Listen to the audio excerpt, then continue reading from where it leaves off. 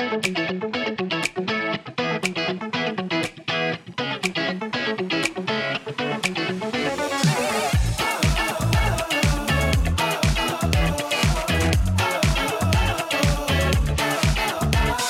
welcome everybody to the Untitled Theme Entertainment Design Show podcast.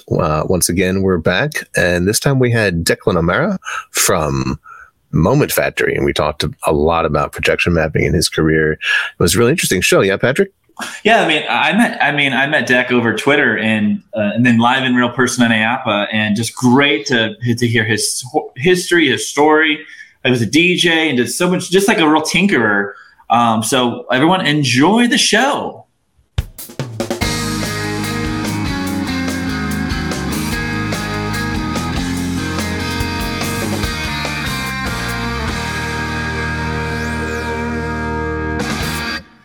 How's everybody doing, everybody? Welcome to the Untitled Theme Entertainment Design Show. We're muted. We're unmuted. What is it? It's 2022. We're all just muted, right, Andy? You'd think I usually keep my finger on the Control D button here too, but I didn't. I was doing my pre-show stretches. Oh, that's great. That's great. Well, we are so happy to be here. For those of you that are just joining us for the first time, I'm Patrick Kling, and I'm Andy Garfield. Andy Garfield. What an amazing week in themed entertainment, Andy. We had the Wish. I mean, it's kind of like a very long, lengthy launch. I don't know when to congratulate people because they're still doing their test cruises and maybe they're on a voyage. I see people on it, but kudos to that team out there. People have a lot of friends and colleagues. We had a lot of friends and colleagues that worked on that. And then, hey, Damien, thank you for joining us here today. For those that are here to see Deck, and otherwise known as Dead Skull, we have a lot of people waiting in the wings to see him. We're excited to have him on board. Yeah, I'm excited too. He's one of these characters that I interact with online quite a bit on Twitter and whatnot, and to get to chat with him, in person is a real treat. I'm looking forward to learning more about him and his career and what he's doing, how he got where he is, and where he's going. All right. Well, without further ado, let's bring him on. Hey, how you doing? There he is. I'm good. How are you? The man, the legend. I wouldn't say that, but you're setting the bar way too high. Well, welcome to your next installment on TETV. You graced us with your presence on the Unsung Heroes show and made your debut, and now we're back. We wanted to have you on. We're here to overall talk about projection mapping, and I think it's really an interesting medium. I remember my first time seeing anything like it. It was back in the Disneyland 50th anniversary days, where they started to do projection mapping on It's a Small World to try to draw people away from the center of the park. However, before we dive all the way into that, just a little tease, love to hear more about your history. You didn't actually start in themed entertainment per se. In fact, there's a little bit of a clue in your minimalist apartment, for lack of a better. Well, you just moved, right? Are you in like a campus housing or something, or what? You have like two things. You have like what is in the background? We have like some things, and then we have a DJ set. Yeah, it's freshly moved. Well, not freshly moved, but I've been in Canada for like a couple of months now. But especially in this apartment, maybe like 3 or 4 weeks. So it's very minimalism and all that stuff at the minute. So but yeah, I've got my all the important things like a fridge and some DJ decks. So do apartments come with fridges in Montreal or not? Do you have to buy your own? This one came with one, but I'm not too sure. So I can't say I'm that well experienced on the whole Montreal, what comes in a Montreal apartment these days. But yeah, no, I fell into themed entertainment like as most people do by chance. So before all of this, I was in the music industry for around 9 or 10 years, working as like a videographer, and then I would sneak into like nightclubs with a camera. Then I got caught, and then I'd start filming the DJs, and the more I filmed the DJs, I would learn to DJ. And then I came across 3D projection mapping when it was being used in like the music industry, like for live shows. So I wanted to do that, started making my own 3D projection mapping shows, and that kind of developed over the few years. And then when I kind of left the music industry, I thought of the funnest job I could think of, and that's designing theme park rides, attractions and shows and that type of thing. And the skill set was like easily transferred from 2D, 3D animation, 3D projection mapping, and all that stuff into what are now all attractions today. So totally different industry, but very similar skill sets when you put them on paper. That sounds really cool. So where are you from? So I'm from the UK, from a small town called Nuneaton, which is just outside of Birmingham and Leicester. And that's pretty much where I started everything, just there, really, yeah. So what were your home parks? Yeah, I was just going to say. So my closest home park would be Drayton Manor, which is now a lot more family-friendly kind of park. It was that kind of every field trip, every kind of year with school would be Drayton Manor, and then I'm kind of in between Alton Towers and Thorpe Park, so they're kind of equal distance away for the more well-known parks in the UK. What was your first like theme park then? Those are sort of local regional amusement parks. Yeah. I was lucky enough to go to Universal Studios and Walt Disney World as like very young. So I think my first experience with a proper themed park would be your Magic Kingdom, Epcot, Hollywood Studios, or MGM back then. So those types of parks. How did it feel going from, your regional sort of amusement trolley parks and stuff like that to, a proper giant, corporate theme park? Was it a big switch? Yeah, it's like that's when the kind of love for themed entertainment really developed, because it was actual theme. And some of the attractions in the UK do have like an overlaying theme, and there is a bit of themed design and that type of thing within the cubes. But when you kind of see it and there's a story and there's a lot more to digest, you don't feel like you're waiting for a ride anymore. You feel like you're actually in a themed story. That's awesome. So, so now you do projection mapping. What was, how do you go from being, a DJ and, video producer to, doing projection mapping for themed experiences? Like, what's the journey? Walk us through that. Yeah, so the journey is very much a trial by error kind of story. So like I mentioned, I would film and DJ and all that type of stuff. And then I came across a 3D projection mapping show in London. So I was filming at Brixton Academy in London for Skrillex and his Cell tour. So that was this kind of my first introduction to 3D projection mapping. It was this big white structure on stage, and only up until then 3D projection mapping was kind of seen on buildings, and this is when it started becoming more viral online as well, but no one really understood it too much. It wasn't used in commercials, it wasn't like in many theme parks, it wasn't that like kind of globally known as what it is today. So when I seen it in the gig, I was just like, I have no idea what this is, but I really want to learn how to do it. So there wasn't, like I say, there wasn't many that kind of resources online. So with my university, I was studying at University of Lincoln in the UK. My BA, which was media production, I kind of asked in a sense, and also just demanded that I learn 3D projection mapping, but no one really knew exactly what it was or how it was. So I just jumped into the deep end and started accumulating cardboard boxes from my friend's day job. He worked at like a grocery store, and I would ask him for all these cardboard boxes to have surfaces to kind of project on.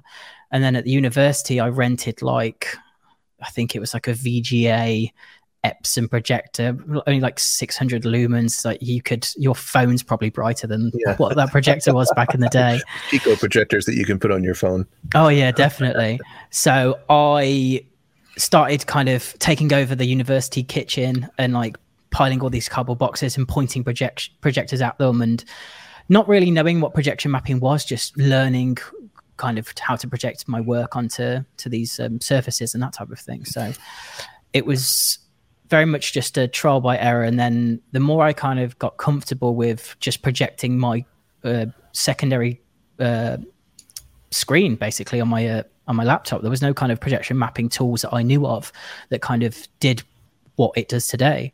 So I was kind of lining up After Effects and then drawing onto the cardboard boxes with templates and that type of thing. But because it wasn't projection mapping, no one could touch these cardboard boxes. So I would like be adamant, like, if you go near my cardboard boxes, I'm gonna break your legs, because it's I can't afford to like reposition them really like specifically in the right places and all that type of thing. So I did my first test at university, and then it kind of evolved. Then when we were on kind of summer break, I did a show in my parents' living room, which was this kind of weird cardboard box DJ booth kind of thing. It's just white cardboard boxes that were kind of spray painted. And then that kind of evolved the live show in the sense of what it is today. It was this kind of DJ booth-esque setup. And once again, I just, for 3 or 4 weeks, just told my parents to kind of walk around these cardboard boxes and not touch them. So there's got to be pictures online somewhere of like my parents trying to watch TV, and I'm like blasting a projector through the living room to try and do these effects. The weirdest episode of Gogglebox ever. Oh yeah, it's so distracting. So that kind of was my first step into it. I was learning through Cinema 4D at the time, so a 3D software, and also I was getting more and more developed with After Effects. And at the same time, I stumbled upon some software called Mad Mapper, which was the software that was being used out there for buildings and live shows and that type of thing. So I luckily stumbled across all the right tools at the same time when I was ready to kind of put this piece of work on the internet. And that project was called Project X. I'm terrible at naming my shows. They're just called loads of random names. And then that kind of hit the internet. And there's some of the cardboard boxes. So those are the ones from my university days. So yeah, as you can see, they're not in the most convenient of places with 6 people living there. It's trying to get to the oven is like impossible. Some very, very patient friends.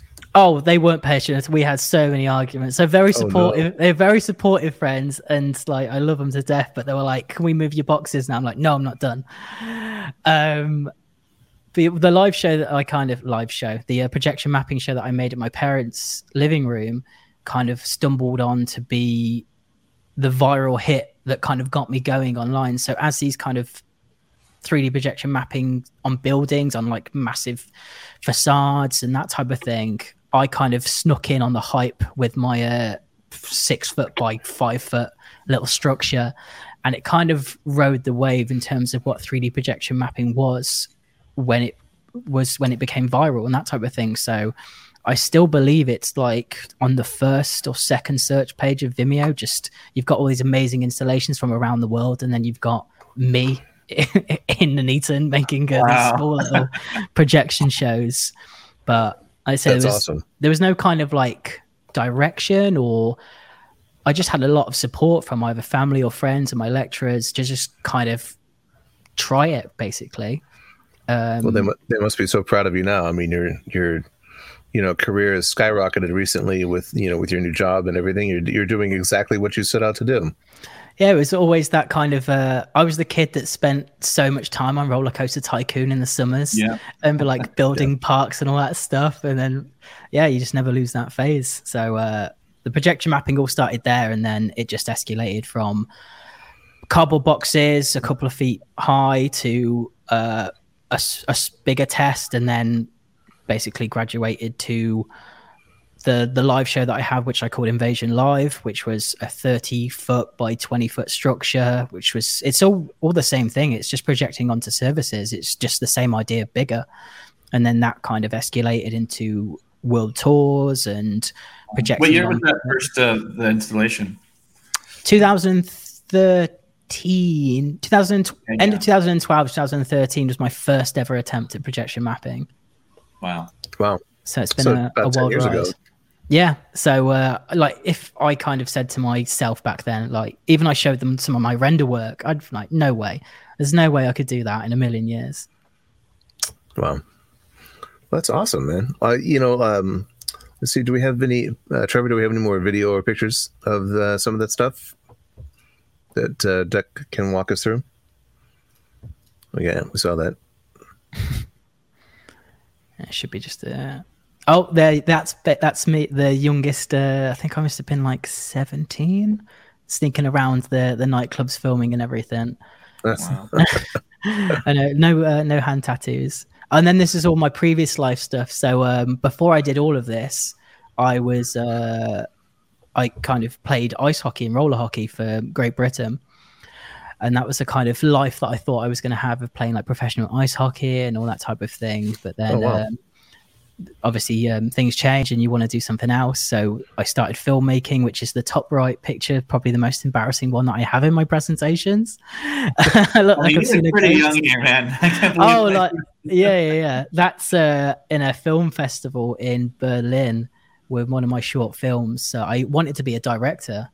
I wanted to make short films and that type of stuff. So that was my short stint in the short film kind of circle and going to these kind of short film festivals. And what kind of short films were you making?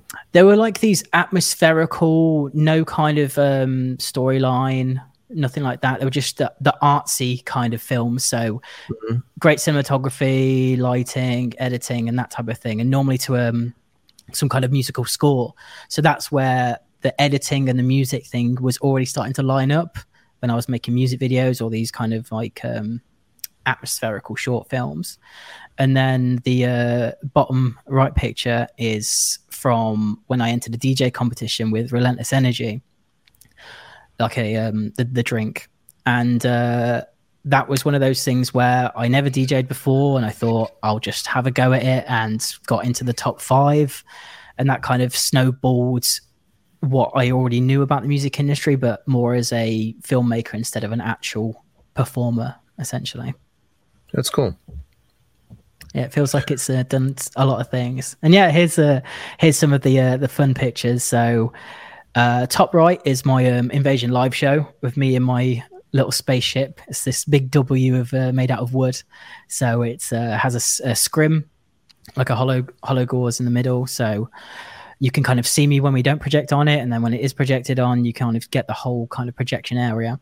And then on the sides of that is me on the floor trying to fix the show minutes before it is always the way. Every show goes that way. Yeah. I've never had a show where it's been like, okay, I'm sat in the dressing room going, I've got a few hours before I'm on. I'm always like, it's all wrong. We're going to have to stop there. Like, everyone's going to have to go home.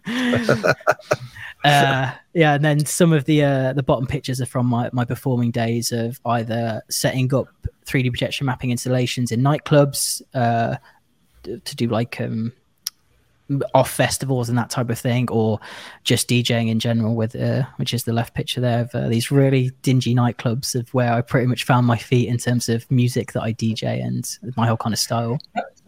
Yeah, how did you like? Go ahead. No, go ahead, Anthony. No, I think you were going to ask the same question. Yeah, just kind of interesting. Like, how are you doing this on the fly? You know, in a nightclub environment that's like, you know. It's very interesting. Like, are you actually mapping out the environments in real time? Are you planning ahead of time? Are you going to the same places? You know, how did that kind of work? I mean, it's an interesting scale to be doing that at. Yeah, so it's one of those things where you kind of would visit. If I didn't have the kind of pleasure of visiting the venue beforehand, I would basically make content or use pre-rendered visuals and then map it while I was there before the club opened. But a lot of my live shows that were, for me specifically, we would have to have a stage, and the stage would have to be big enough for all my kind of all my setup and my actual stage and that type of thing. But when it was more for other DJs or anything like that, it would be a very much kind of guerrilla style. You don't know where you don't know what the venue's going to look like before you get there on the day, and just having to kind of render visuals in like the right kind of resolution or setup as you were kind of going. So it was very much a live performance-esque kind of style.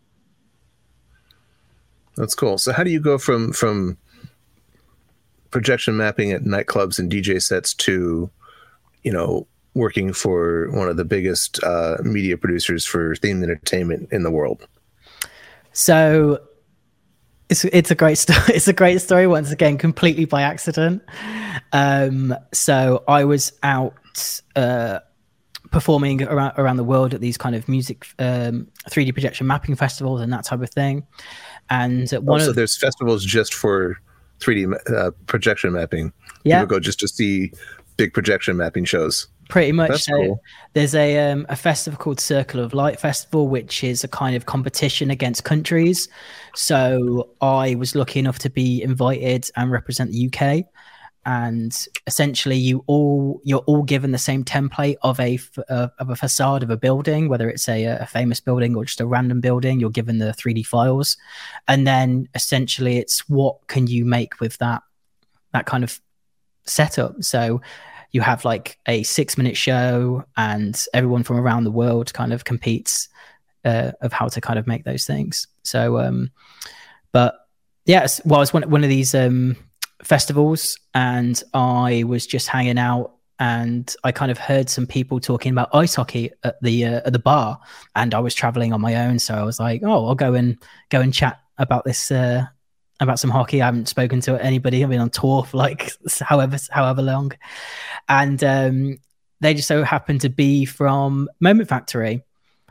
And we kind of was getting to talking and all that type of stuff. And that kind of led me to start visiting Montreal in Canada. And I went to other festivals, specifically Igloo Festival, which is a festival here that's kind of in the worst winter I could describe. It's like a festival outside. It's minus 32 degrees.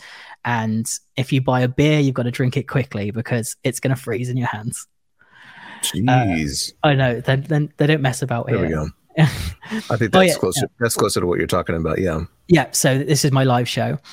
And essentially I met Moment Factory then when I came over to Montreal as a guest and kind of went to like the Igloo Festival. I visited the Moment Factory offices, and this was around 2015 time. So I went from not knowing anything about 3D projection mapping in 2013 to 2015 when I was going around the world doing all these shows. So a massive jump, and to this day I still don't know how I was doing it. I was just winging it every night and just people were coming to these shows.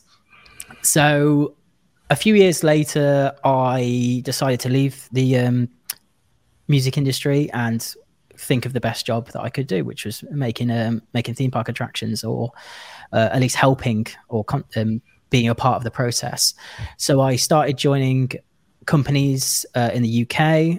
I had 1 year at one company and then another year at another company, and then kind of COVID and the pandemic happened. So I was still working relatively new to the themed entertainment kind of industry. And then I got a email from Moment Factory just out of the blue. We were talking on and off for about 3 or 4 years, but nothing kind of about me possibly coming to the factory. And then there was a job offer for like a multimedia director in theme parks. So it was always my backlog of work that I did by myself kind of set up the job that I have today. I never kind of worked my way through like a kind of normal ladder of being in the industry for so long. It was a big jump from one to the other. That's so exciting.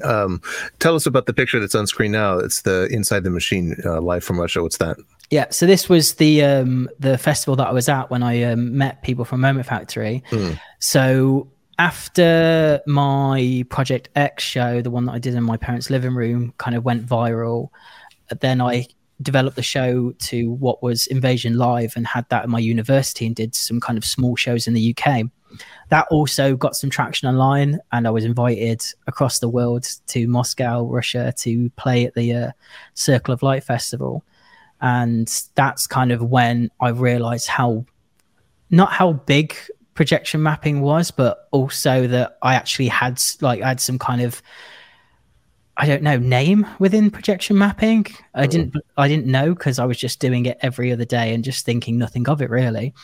But then when you go to a building in the middle of Russia in front of like hundreds of thousands of people and see your name on the building, I thought, oh, so this is where we're at now. But yeah, that was really fun. And then from I think that was like 2015, and then from there it's been up and up since then, really. Well, that's awesome. You know, I think that the message here to our audience, especially young people in the audience, is that, you know, you don't need to ask for permission to do this stuff. If you want to do it, you just do it and make it happen.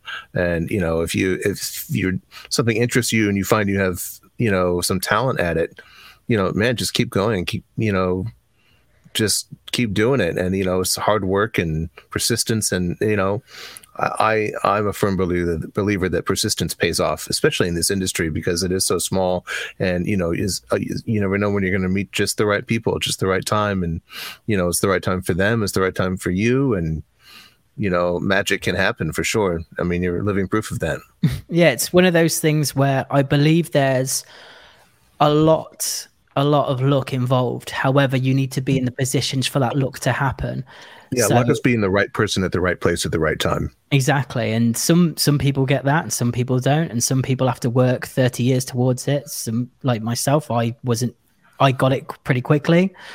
But it's one of those things that I believe that if like themed entertainment is the industry you want to be in, just start making stuff. Like if it's 3D projection mapping, just get a projector, start pointing at stuff. They're very inexpensive now, or even to like rent them, they're really cheap. Get some cardboard boxes. I'm not saying to go down the exact route that I did, but it's one of those things where create your own opportunities and make your own projects. You don't have to kind of work as an intern and then slowly get to do things. You can start working on your kind of fictitious projects and show that you're capable of doing that type of stuff. And then when the real brief comes along, you're going to be way ahead of it. Yeah. I mean, you see a lot of people, you know, in America, Christmas is huge, and you see a lot of like big, you know, house displays, you know, with Christmas lights and all that DMX controlled, you know, lights and sound and everything like that. And you're like, you see more and more projection mapping on these, you know, especially bigger houses and even commercial buildings and things like that. I mean, somebody's going to do all that. Oh yeah, for sure. I mean, some of these light shows that people do like for Halloween or Christmas, like you say, Halloween, Christmas, they're absolutely insane. Like they're just complete like DMX control and projection mapping and essentially designing your own visuals. That's what we do in themed entertainment. It's just on a larger scale. It's not just on a house. So like I say, when I was talking about the music industry, these skills that you kind of develop in different industries, they're all transferable. You just have to think of the bigger picture, not just, oh, I've only made 2D animation for a music video. You can make 2D animation for a queue experience, a walkthrough, a safety videos. You board a ride. It's like the extent's huge. Mm-hmm. Yeah, you just have to decide to do it and then just do it and keep doing it and just never give up. Yeah, definitely. Like I say, it's you're only stopping yourself if you don't do it. So, and even if I had like some kind of like confidence of like, oh, will I be good enough to do this and that type of thing, and just have to kind of make stuff for you, and then if you enjoy it, you'll see other people that enjoy your work, and then it will just snowball from there. That's awesome. So like right now, like I know you can't talk about the work you're doing, which is fine. But in a general sense, where do you think projection mapping is headed in the themed experience realm? And like what's like the cutting edge? Like what are we going to see in like 2 years and 5 years? I think in terms of like projection mapping specifically, it's in that kind of stage where it was always ahead of its time in the sense of you could make 3D structures, kind of have optical illusions and navigate storytelling vastly different compared to like just going on a ride that's kind of just media. But it's mixing that with technology that's coming out now with kind of tracking and moving set pieces, show action equipment, and eventually kind of evolving all these kind of projection mapping techniques along with technology that's coming out now. It's going to start being the industry standard to bridge these multiple disciplines together, essentially. So say if you're on a ride that has a drop tower section or something like that, like Rise of the Resistance is a perfect example of that kind of mechanic. Like projection mapping around that is involving like squinching, show action equipment, projection mapping, media. It's that kind of accumulation, I think, is what's going to be upcoming in the themed entertainment industry, of not just seeing projection mapping shows on, like, as everyone knows, like Harry Potter Castle, the Magic Kingdom Castle, all these castle shows. I think it's going to be a lot more evident in attractions, be it small FEC walkthrough experiences, because even if you see a projection on a wall, it's still projection mapping, that you have to map the surface. And then you go up to these huge e-ticket, like multi-million dollar rides where it's used so well that you can't tell it's projection mapping. So there's got to be at least like 50 or 60 attractions out there that use projection mapping, and you would never know it uses it because it uses it so well. Yeah, I've been on Rise of the Resistance, been on maybe 10 or 15 times now. And every time I go on and I see a new projection mapping effect, with the laser blasts and, like, even projecting damage onto show sets and show action equipment and things like that is really, really interesting. Yeah, those atmospherical projection mapping techniques, it's one of those things where when you watch it online, you can see they're obvious because the brightness is different and the shutter speed and all that stuff. But I'm the type of person that will go on a ride, enjoy it, and then go on it again, and I'm just like head on a swivel kind of thing, trying to find out where all the tricks are. And then there's some of these rides that you would, unless you kind of know the ins and outs of like projection mapping or the techniques used in themed entertainment, there's no way you would ever, like same with Rise of the Resistance, kind of blasts or impacts. They just feel part of the environment. They don't feel like an added kind of technique. Yeah, I understand. I have a friend that's seen the Back to the Future musical right now in London, and I think from what I've heard, there's not very much video coming out of it. Obviously, thankfully, which you should never take video during a theatrical performance. Don't do it. But apparently, there's a lot of very sophisticated projection mapping in that show as well. So I can't wait to see that when it comes to Broadway. Yeah, it's a highly recommend show. I got to check it out recently. Did you see projection mapping in that? I did. It was very subtle. However, like I say, it wasn't the star of the show. It just enhanced the show, which I think should be, as it should be. Unless it's that's the thing. Even with these large castle shows, it's just that the format you're watching the show. It's not that, I've came here to specifically see projection mapping. You're there for the whole thing. Well, let's talk about theory then. The theory of projection mapping, like, how, where you were doing these, you started out doing the festivals where projection mapping was the show. That was the reason everyone was there. But like now you're in this industry where there's, hundreds of disciplines working together. It's, design, it's engineering, it's music, it's, stagecraft and all this kind of stuff. And like I said, projection mapping may just be playing a supporting role. How do you integrate your process into that larger process? And like where do you come in, and where do you and how do you end up? Where do you end up there? It's one of those things where no matter what the project, be it's a small project or a large project, there's never a defining moment of when you kind of come into the project, because that would be the best thing of being there from blue sky to final integration. It's one of those things as kind of being brought into these projects. You'll join it at various times, and then you have to kind of come up with the best game plan to work with different vendors or clients and that type of thing, of finding this kind of 3D projection mapping solution. And then sometimes the ideas that are kind of brought forward don't necessarily make the best 3D projection mapping kind of effect or illusion of physical spaces transforming. However, there's always a good way and a good approach to kind of solving those solutions. So normally throughout like my various projects that I've done over the last like 5 years, it's one of those things where you will work with loads of different vendors, loads of different scenic companies, AV companies, and that type of thing. Normally when they've kind of fleshed out the idea of what the effect is going to be. And then there's always that kind of level of creative control of, enhancing the idea, never completely changing it, but kind of morphing it to make the illusion a bit better in terms of 3D projection mapping.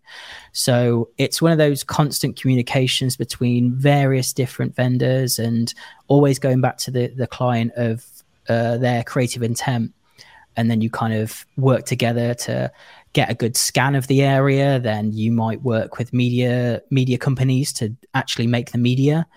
And then you kind of work with them, sharing your scans or your kind of projection studies. And it's one of those things where it's a massive machine, right? So all these cogs have to talk to each other and have to be up to the same speed, or it doesn't really kind of work out.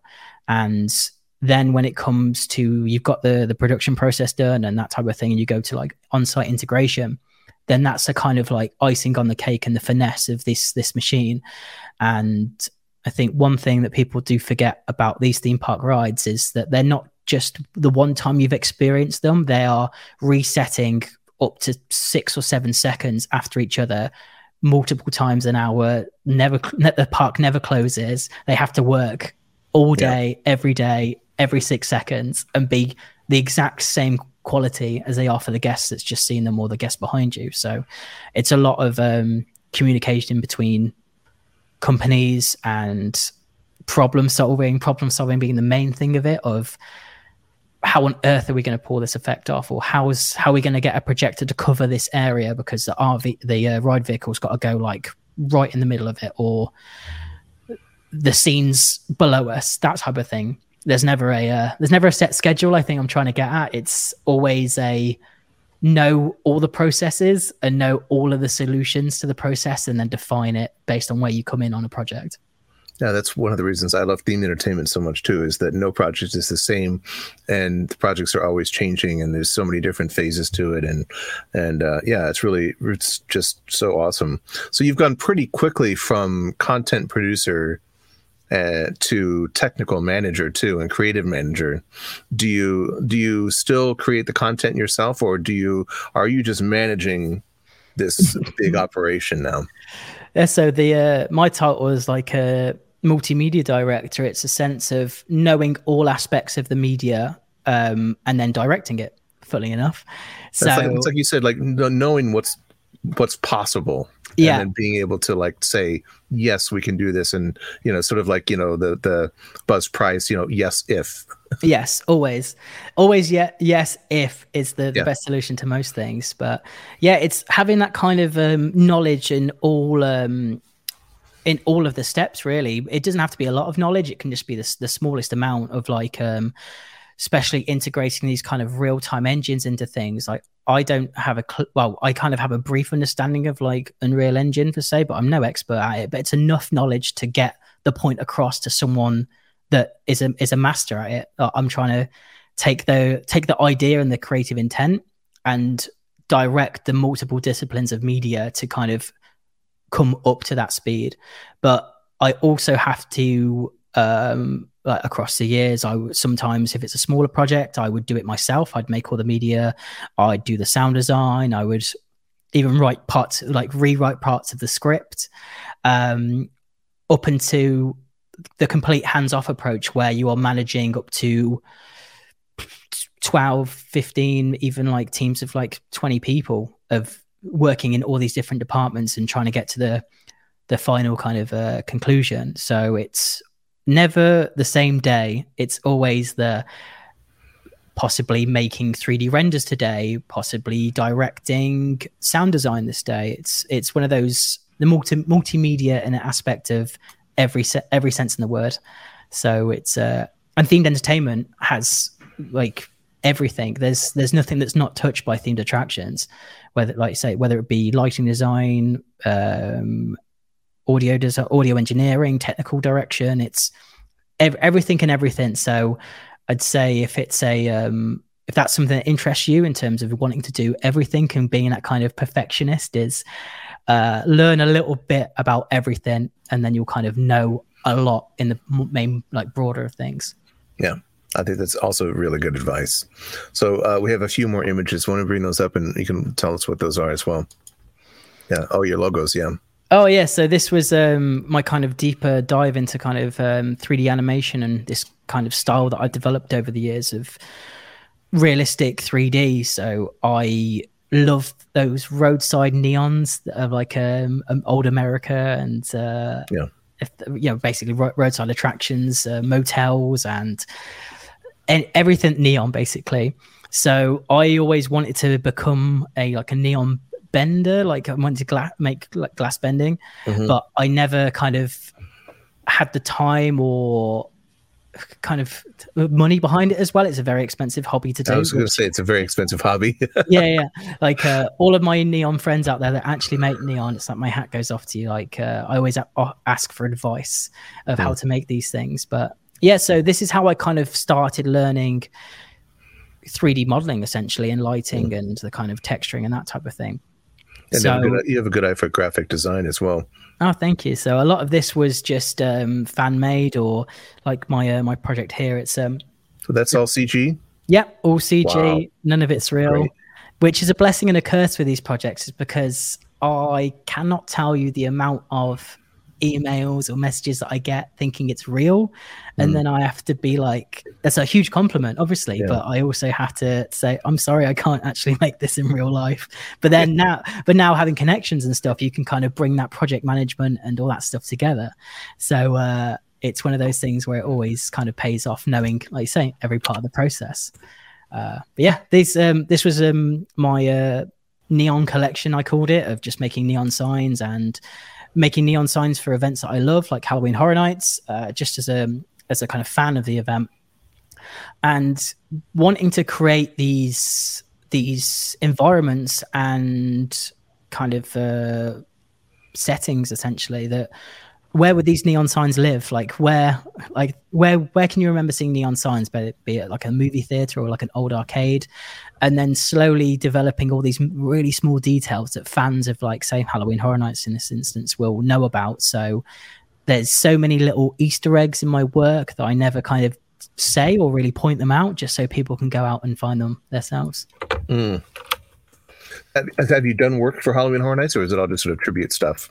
It's all just because I'm a fan of it, really. There's nothing that... that looks like Jack the Clown. You talk about Easter eggs. Yes, there you go. So still, once again, completely CGI. And I was like, watching one of the shows, Halloween Horror Nights, and this kind of prop appeared. And I was like, well, what if that prop lived in a circus and it was just dropped on the floor? And then this is where these kind of renders come from. But I think... Did you get to see the Marathon of Mayhem show last year? Yes. Awesome. A lot of projection mapping in that on the buildings behind the show. Yeah, definitely. So it's one of it's just everywhere 3D projection mapping, and sometimes you can point it out and sometimes you can't. But this is another example as well for people wanting to get into themed entertainment, is make stuff that you love going to.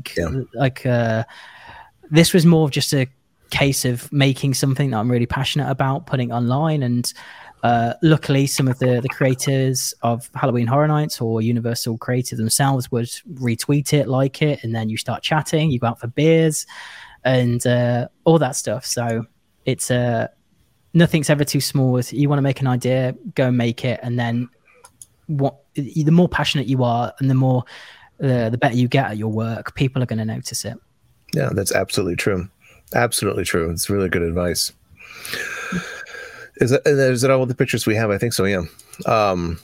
So like, what's your sort of like projection mapping white whale? Like what's the big goal you have to, like the big dream to a project to work on? I'd say it's got to be something that's overall creative direction of like an attraction. So not just kind of fixing or coming up with a solution for one part of it. It's that kind of overarching creative director, come up with the ideas, do from the actual blue sky all the way to the actual on-site integration into opening day. But in terms of projection mapping, I've always wanted to do a Halloween Horror Nights kind of show that's specifically projection mapping. I know Marathon of Mayhem has a kind of it's the Lagoon show. That's the main part of it. But I'd love to have some kind of purpose-built facade that kind of tells the story of like Halloween Horror Nights or something along those lines, and have that as like a main attraction or almost like a performance, and really bring like projection mapping into the event. I know they've had previous projection mapping effects on buildings and that type of thing, but nothing a actual kind of show that's got a dedicated time and that type of thing. That would be my dream kind of project to make that happen for sure.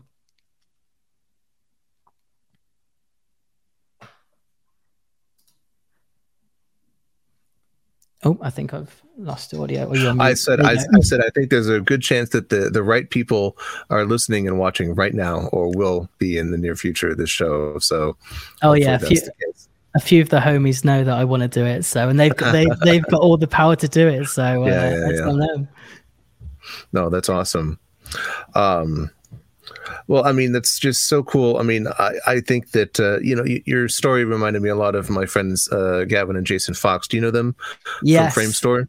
Yeah, we are. Like they started, in their garage making, their home haunts and stuff like that. But like, the most awesome, elaborate home haunts you could possibly imagine, just short of making a dark ride in their garage, which I wouldn't be surprised if they did at some point. But they just did it. They were doing it and they did it. And then, now they're head of team entertainment for Frame Store and, doing big attractions. I've done, a lot of attractions with them, and they're, big time stuff, and they're creative directors, and those skills that they developed, at home, and then also just, understanding how visual effects work and how graphic design works and how staging works and making props and like actually making things with their own hands and whatnot, that those skills are eminently transferable to overall creative direction of attractions and experiences. And I think that, I think you're right on track for doing that kind of stuff. And I can't wait to see what you come up with and what they'll unleash you on.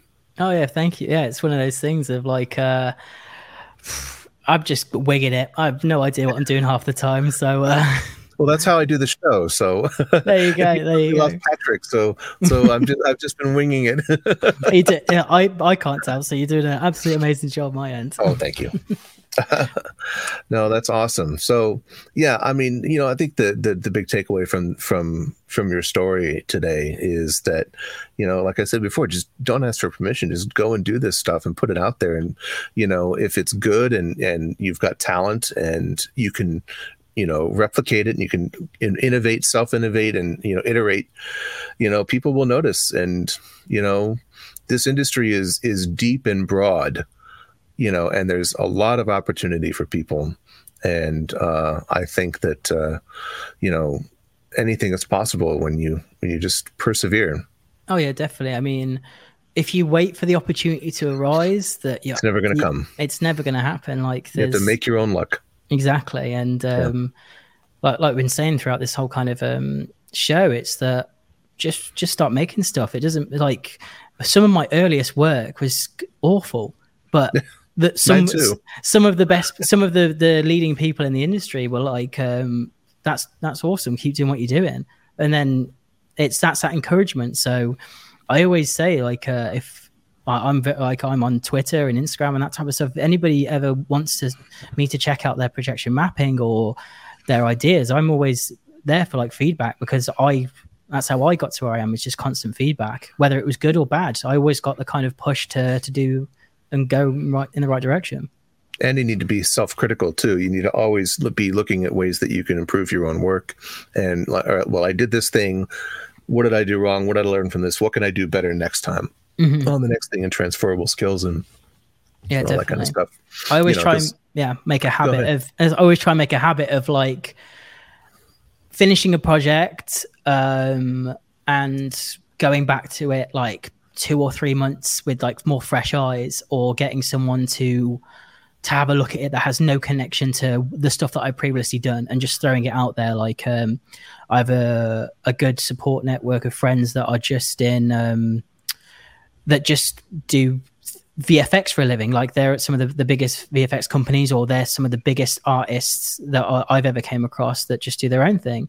And I'm like, no way I'm ready for like VFX kind of quality stuff, but I will pass my work on to them. And then we all grab a beer online, we'll look at each other's work, and we just have that kind of a friendly approach towards stuff. And then some days you rip each other apart and say it's the worst thing you've ever seen, but that's what you need to hear sometimes. Yeah, I find, that I always ask, like, oh, do you want me to be honest? And then you can unleash. Oh yeah, for sure. You need to have the tough love. If I tell you you've got awesome work every single time and not going to point out something out, you'll know that I'm just full of it.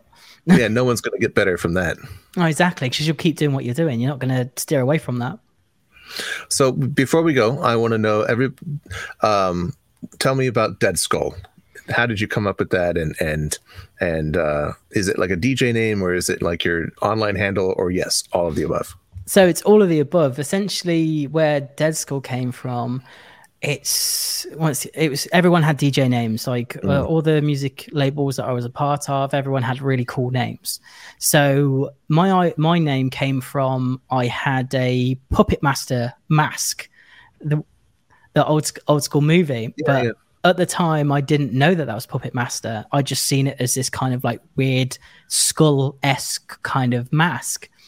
And I just was like throwing out names for DJ names. I can't remember half the stuff that I went through, but they're all terrible. And I was like, this looks like a skull, right? So what are skulls? Because they're not like living things, are they? Like they're just, whatever, they're dead. And then it just stuck. There was no kind of massive thought process. It's just one of those things that kind of stuck. And then the Dead Skull became a thing, and some people know me more as Dead Skull than actual Declan, so that's always good to know. But yeah, there was all luck of the draw. Just make up your own name and stick with it. Yeah, it's a great name. It's very evocative and hard. That's what I've been told. So I'm like, I'll just roll with it at this point. No, it's great. I love it. Well, Dec, it's been just so great talking to you and learning more about you and what you've been doing in your journey, and it's just been fascinating. And I'm just, it's just I'm so impressed. With your journey and all you've accomplished. And man, it's just the beginning. You're like, what, 25? I'm a bit older than 25. I'm 29 next week. So well, you're still young. I'm 48, and I still feel like some days I'm starting out on stuff, on the struggle bus creatively. Even it happens to the best of us. But man, I can't wait to see what you do next, and I can't wait to see where this takes you, and I can't wait to go on one of your rides someday. Oh, thank you. Yeah, let's hope that I'm in one of those positions to have the full ride experience. Awesome. Well, thanks so much. We'd love to have you back on again soon, and hear more about this, and especially when you have a project that you can talk about. We'd love to have you walk us through your process in more detail. Oh yeah, definitely. Thanks again for having me. I mean, always a big fan of the show, and love coming on these types of things. So yeah, always down. Thanks so much. And you guys don't forget to like and subscribe us on the YouTubes and the Facebooks and the Twitters and the LinkedIns and whatever else we're on, Instagram, and look out for this on the podcast as well, which will be posted whenever CJ gets around to it, probably Wednesday or so, whenever I get around to editing that. But always thanks to our producer, Trevor, and our other producers, Charlie and CJ. And we'll be back again soon with Patrick and me and who knows who else. Thanks, guys.